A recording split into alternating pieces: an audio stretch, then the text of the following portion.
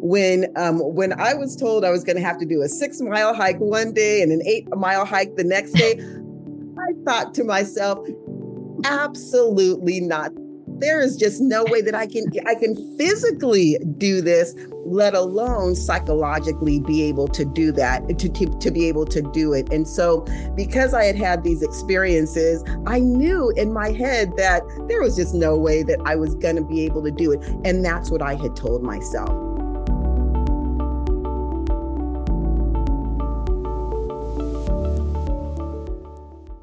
Hi, this is Richard. In this episode of ALF's The Dialogue podcast, host and ALF Silicon Valley CEO Suzanne St. John Crane is joined by Karen Taylor and Eureka Day. Both are members of Class 42, the current Fellows class, now in the final months of their year-long Fellows program journey. Karen and Eureka discuss their experience going into the Fellows program and reflect on the fears, apprehensions, and ultimate takeaways from their week-long wilderness trip, a central part of the annual Fellows program experience.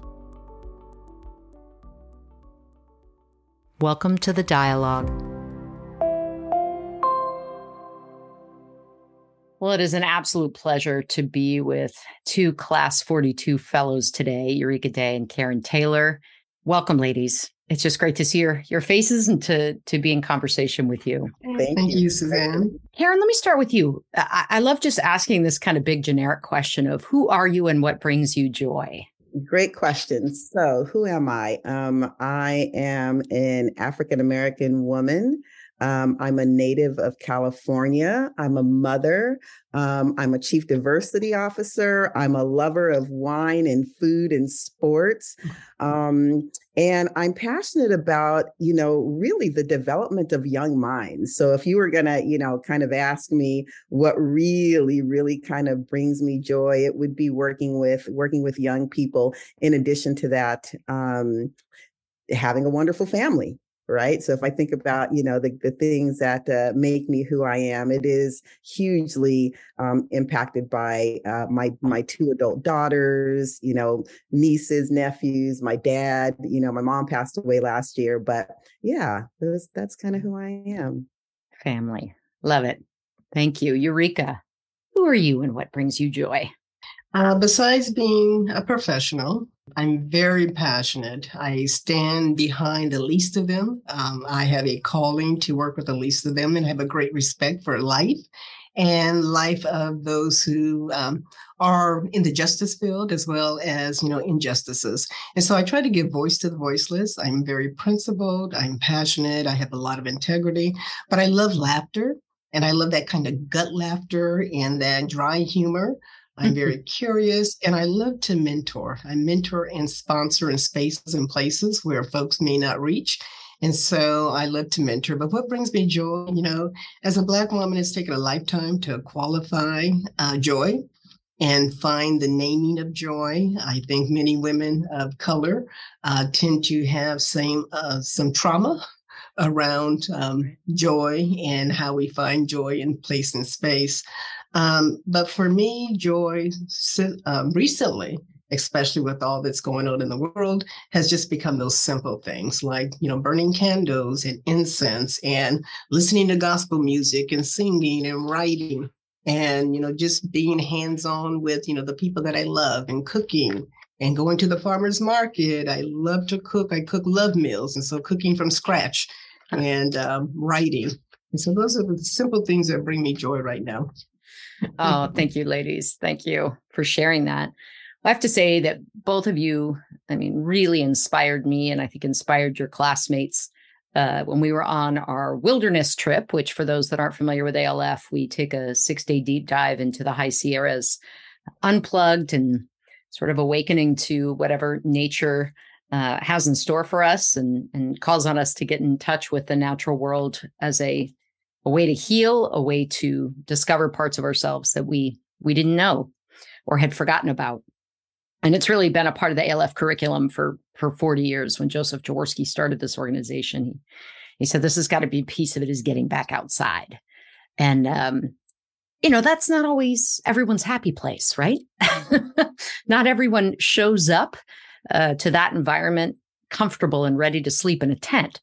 there's certainly a mixed bag in terms of how folks react to the journey. We all have different kinds of comfort levels out there. And our summit, we talk about the summit in ALF, like reaching the top of the mountain. Everybody's mountain's a little different, right? Sometimes it's the Sierra Buttes and it's getting to the top and touching the light tower. And sometimes it is, it's being able to say things out loud that you haven't said before, being silent, on the last night of our retreat, our solo night.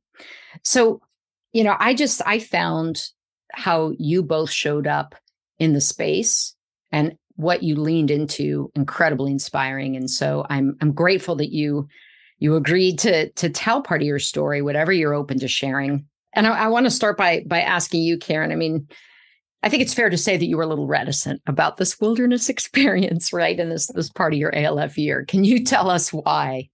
Yeah, I mean, I think I was probably the most vocal about not wanting to do this trip. I mean, I think I probably said to just about everybody, this is going to be the most horrible experience of my life.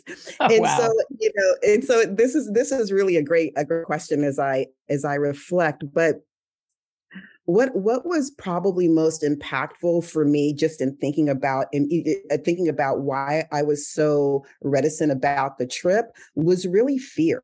If I were to unpack every single thing, it was mostly fear of the unknown, fear of the fact that I didn't know whether or not I'd be able to accomplish what I thought was so insurmountable. I just kept thinking, gosh, there's no way. I don't enjoy hiking. I don't enjoy overexerting myself.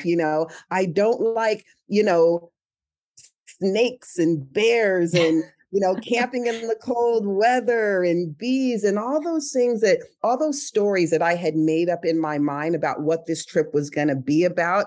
I was absolutely fearful of even just taking the first step of being able to do this wilderness experience. And so for me, it was really about the fear, but the fear that I had really made up in my own mind. And that's what I discovered is a part of this whole experience. I love that. No, I appreciate you sharing that. Fear is the 4-letter word. How about you, Eureka? Why were you reticent about this experience? How did you feel before going? My biggest concern was I'm not going to be able to do this.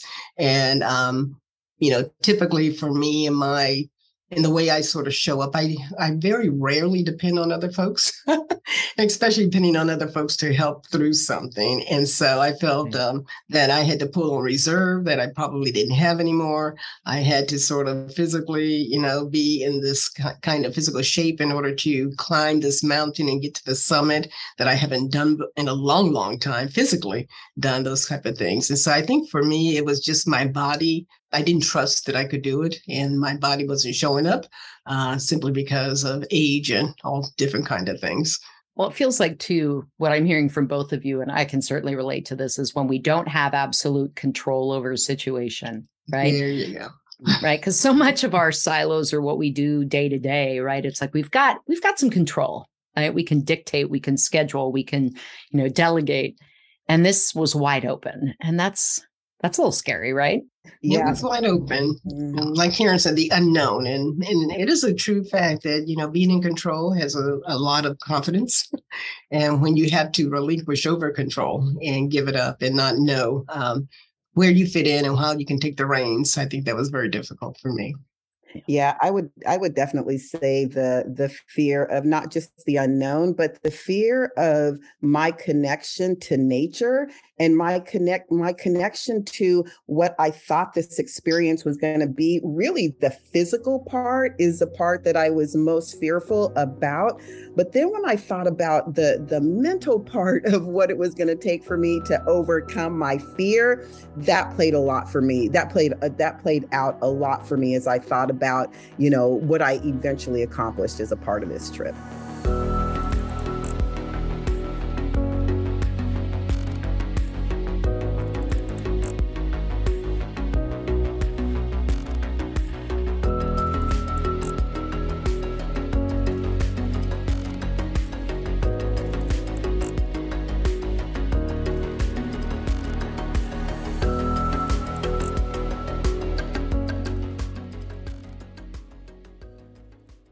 Eureka, what was your relationship with nature like as a kid? And how's that changed over the years? Yeah. And I think, that was some of my reserve that I pulled on. My experience with nature, it was just, it was in awe. I come from a military family, traveled all over the country, lived in interesting places. My father was stationed in Guam and Germany and Japan, but it was Alaska where I just really became hands-on with nature and really experienced this awareness and appreciation for the wonders of the world. If you ever lived in Alaska when it was barely a state, but very unincorporated. And so I lived in the thick of the land and I lived off the land. And we lived off of caribou meat. I played in the woods. We skied and snowmobiled and toboggan and hiked and camped and deep sea fishing. I used to catch salmon as he spawned upstream, and that's how we ate. I was chased by moose, tracked by bears, and it was just, that's all you did. I mean, you played and you lived outside in the nature. So those were the things I remembered, and that's what really I pulled on as reserve going through this hiking experience with ALF. And you were nervous, really. Love this. After all that. As a kid, you're carefree. Yeah, as a kid, you have no woes. You're carefree as a kid. But this was a different place in time. And of course, 40 years ago. So. And Karen, how about you? What was do you have those sorts of memories? Were you ever chased by a bear? Just kidding. I don't think you were, right? Not only was I never chased by a bear, I've never been to Alaska. And unlike Eureka, I never had an opportunity to live off the land. I grew up in California, in San Jose, Santa Clara. And so there were these orchards all around when I grew up in this area. And so I remembered always playing outside, but I didn't have that connection to nature, honestly. Like I was more so connected to organized sports and things like that, as opposed to just going on walks, kind of amongst the trees as an example. As a matter of fact, one of the things, Suzanne, that really resonated with me that I was so unaware of was the whisper of trees. That I had never paused to listen to. And so there were several times on the wilderness experience where I remembered just sitting with myself and listening to the whispers and the swish of the trees and realizing how much I had never heard those sounds before. And so, I didn't have that relationship with nature. As a matter of fact, I actually think I was afraid of nature growing up, right? Because it wasn't a familiar space for me other than just being outside playing with my siblings. And so for me, this connection I had just never made. And so wilderness brought about a whole other experience for me personally.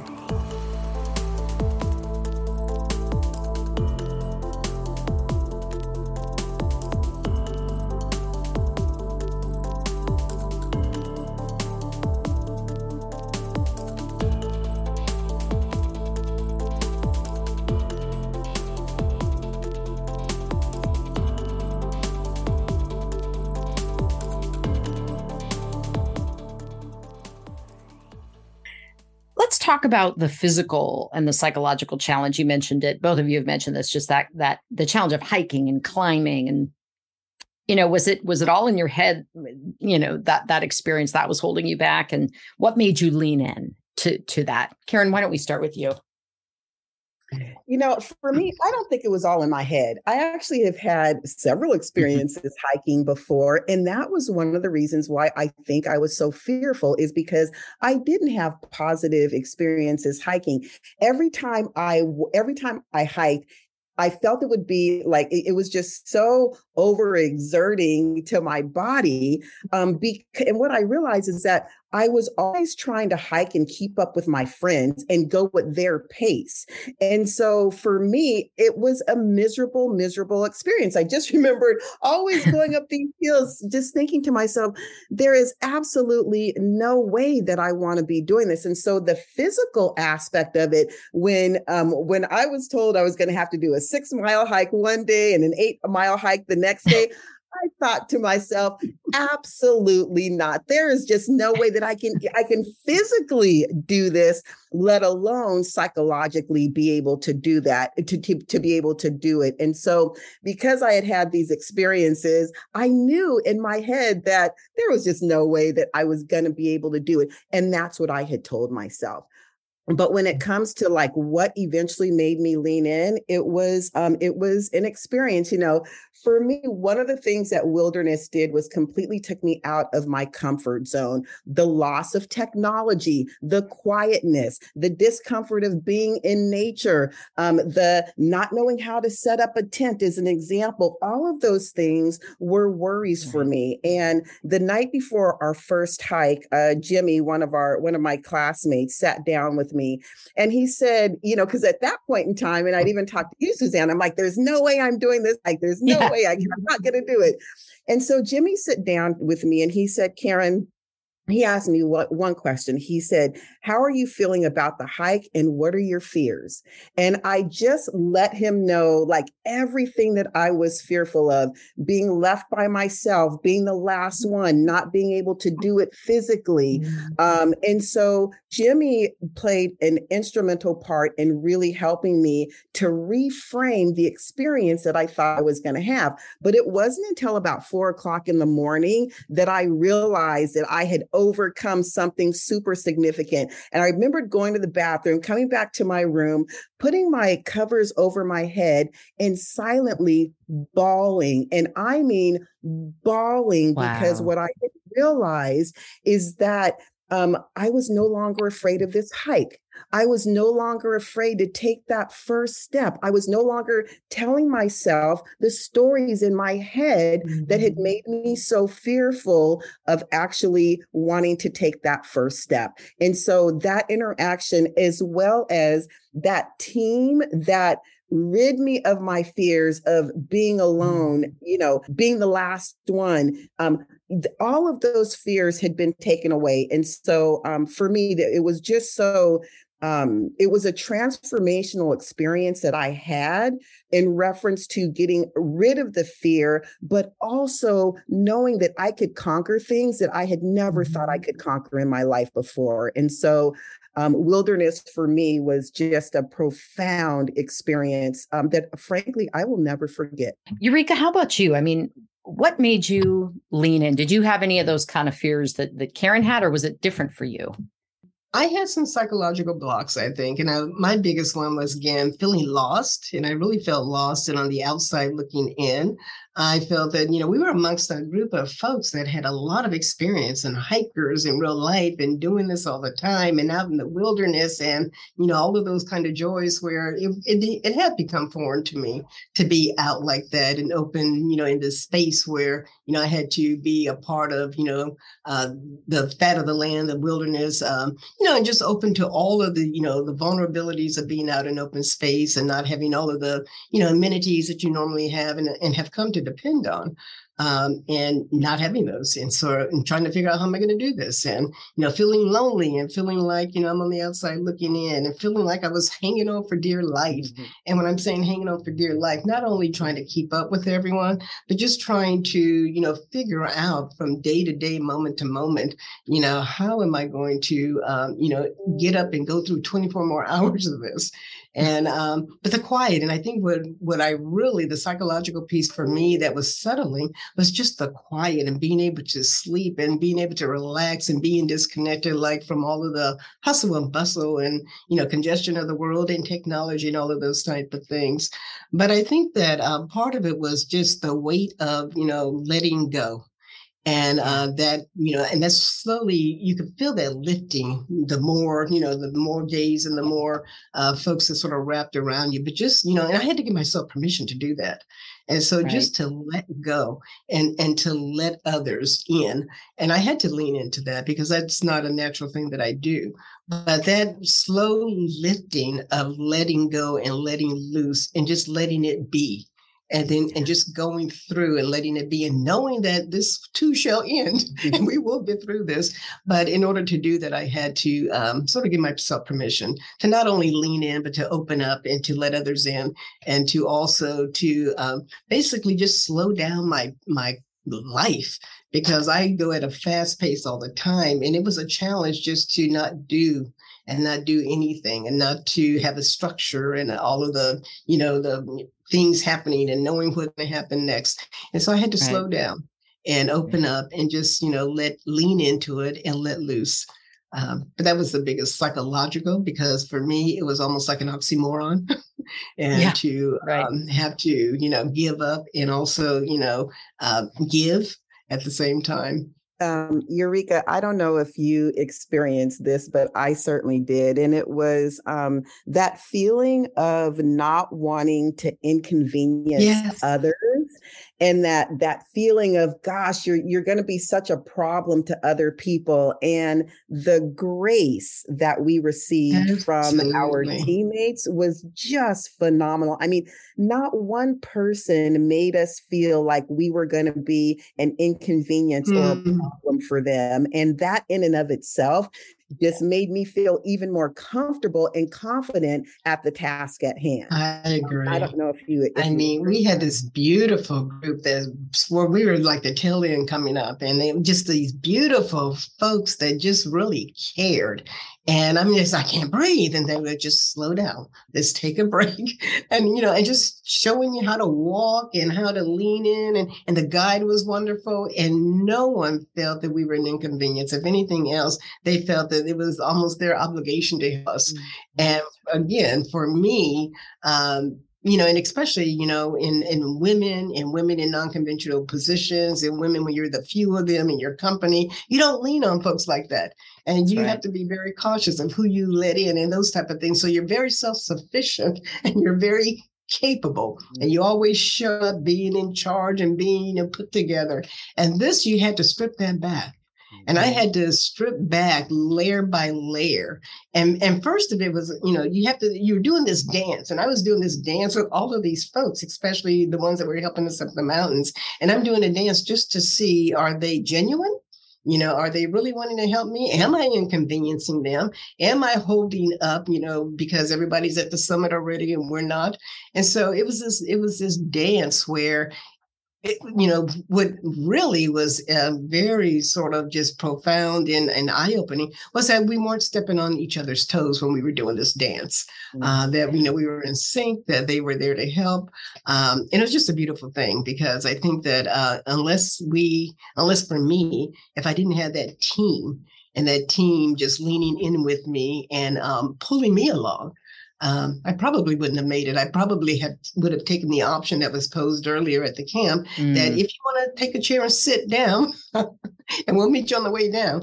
I thought that I would take that option.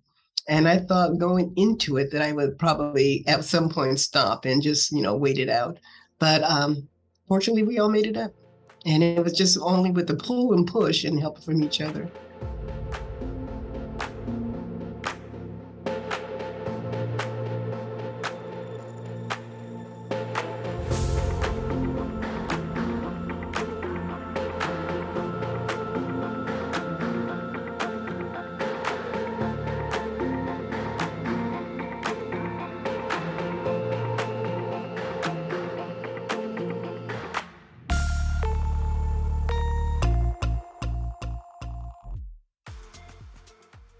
So how do we, that's so many metaphors in that, right? Just about how we show up in life, having grace for each other, not rushing to be the first, but as you said, Eureka, in the beginning here in your introduction, right? Serving the least of these, or the people that are struggling, or, how do you feel you can take those lessons and bring them into leadership, day to day and in your real life? Do you have some reflections on that? Fear of, in the stories that you tell yourself about your inabilities and someone else's, how they are thinking, are so far off from reality that Right. you really have to stop listening to yourself so much all the time, especially that negative voice around around what those stories are that you're conveying to yourself. Because more than not one person ever said, I'm not going to help you. I'm not going to be here for you. I'm not going to be there to support you. Not one person ever said that, but yet and still in my head, I was like, no, no one's going to want to do this, And so, what I learned, I think a couple things. If I think about what I learned about myself, it's resiliency, right? It's resiliency. And I am the only one in my way. No one else is in my way. And so when it comes to things that I can do for myself, just get out of my way. The other thing that I really discovered about myself is I actually like nature. I like every day, and I kid you not, every day I have a beautiful backyard. I go and I sit in my backyard and I look at the birds, and I make a point to do this every single day. And so the other thing that I found out is that, people are kind. People are kind. And they want to help you. I just can't re-emphasize how caring this team was. Yeah. The fact that every single person who was on that wilderness trip played a part in the positive experience that I had. I mean, every single person. And I'll never forget that. The quiet time, the one-on-one time, the group time. It was all worth every minute of it. How about you, Eureka? What I think what I recognized that has carried me, and we all know with leadership, and you're working as a team and you're collaborating and you're pulling each other along. And I think that when I remember that, the game changed. And so when I remember that, we are supposed to work together and pull each other along. And not only that, but to be that team and be responsible and accountable to each other, the game changed. And so for me, going from the wilderness into my leadership, and the folks that along the way with the wilderness, they helped unlock, our natural potential. We have this potential already. And so they helped unlock that natural potential by, showing us that you can do this and showing us our greatness and trying to get it done. And so I remember that when I'm working with my team, is that my charge is to help unlock their natural potentials and to help folks, really, not only follow, and in me being a leader, being persuasive enough and having a compelling story for them to follow, but also for me to follow others. And in the wilderness, I followed others. And that's very humbling as a leader to know when to follow others. Right. And so I think that's the most profound for me, is not only as a leader, do you want to have a compelling and persuasive argument that people follow you, but you also need to know that you can be humble enough to father others. And I think that great leaders, when they recognize that and when they know that they can be a follower as well as a leader, that really sort of resets and balances all that we do.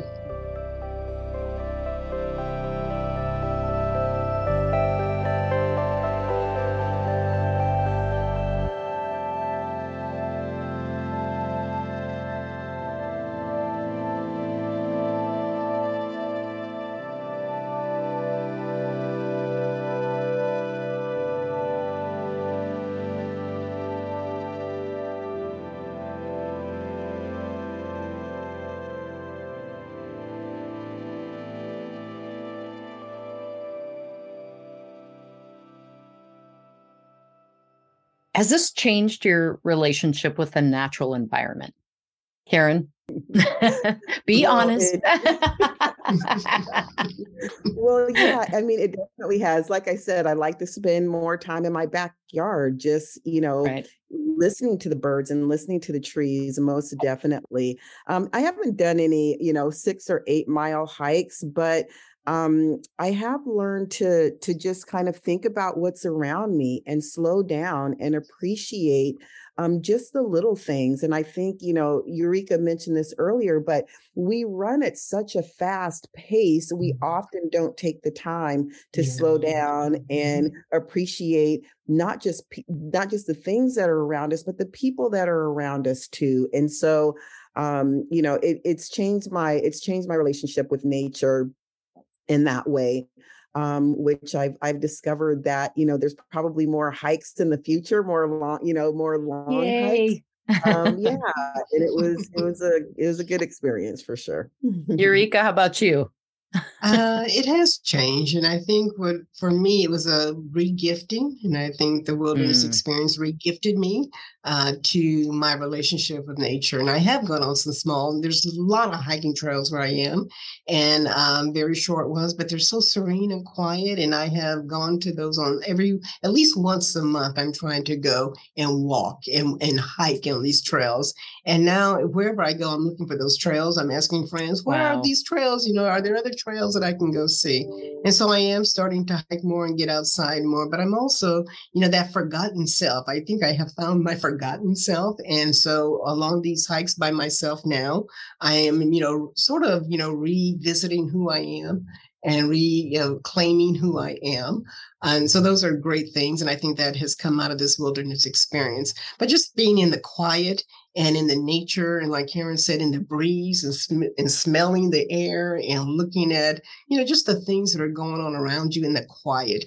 What's been profound for me, and I think it saddens me too, especially I saw it, when we were in the wilderness, and I see it now along the hiking trails, is how nature has changed, and just with the drought and the fires, and it sort of pains my heart because, you know what nature is like and the resilience of nature and the rebirthing every year. But then you see all of the impact of, us people and what we're doing to nature. I've just loved hearing your stories and remembering those moments in a wilderness with the two of you, and just being honored to be a witness to, your experience.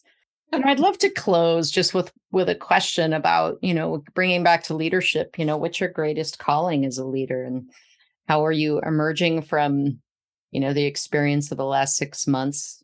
Do you have clarity and a kind of regrounding in your purpose, Karen? I would probably summarize, my greatest calling as a leader probably in this way. And that's probably to be faithful to my trade and my passions of removing barriers and making others feel like they belong.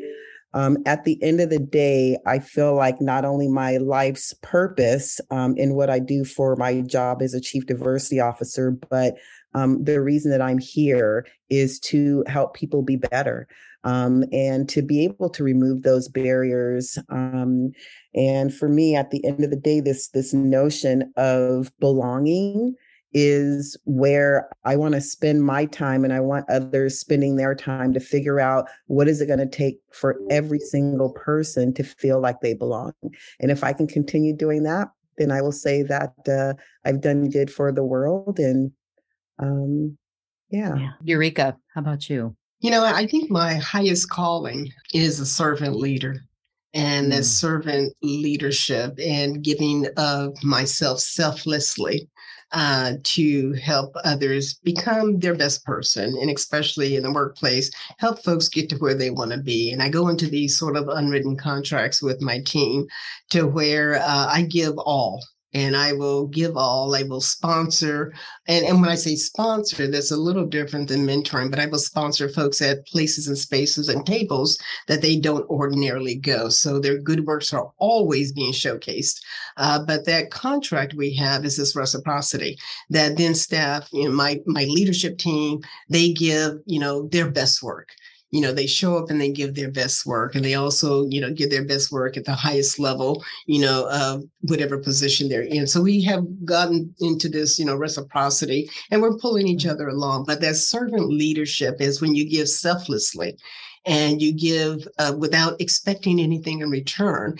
And then you just sort of see the good work. Gosh, Class 42 is so lucky to have you both as a part of it, and I'm honored to know you both. So thank you so much for sharing your stories today. Thank you.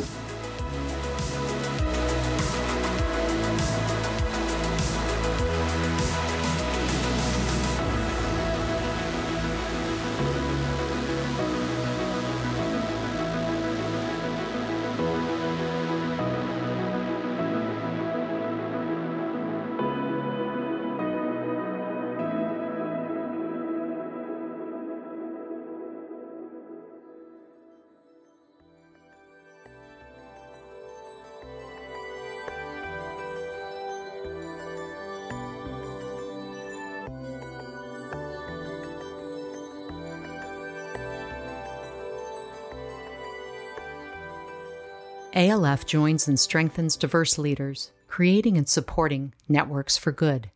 We hope you enjoyed this podcast and encourage you to subscribe to The Dialogue on iTunes or SoundCloud. To learn more about ALF, visit us online at alfsv.org. This podcast was made possible by the ALF Silicon Valley Network, with a special thanks to our Leadership Circle members and the 2023 Exemplary Leadership Celebration Premier Sponsors. Thank you.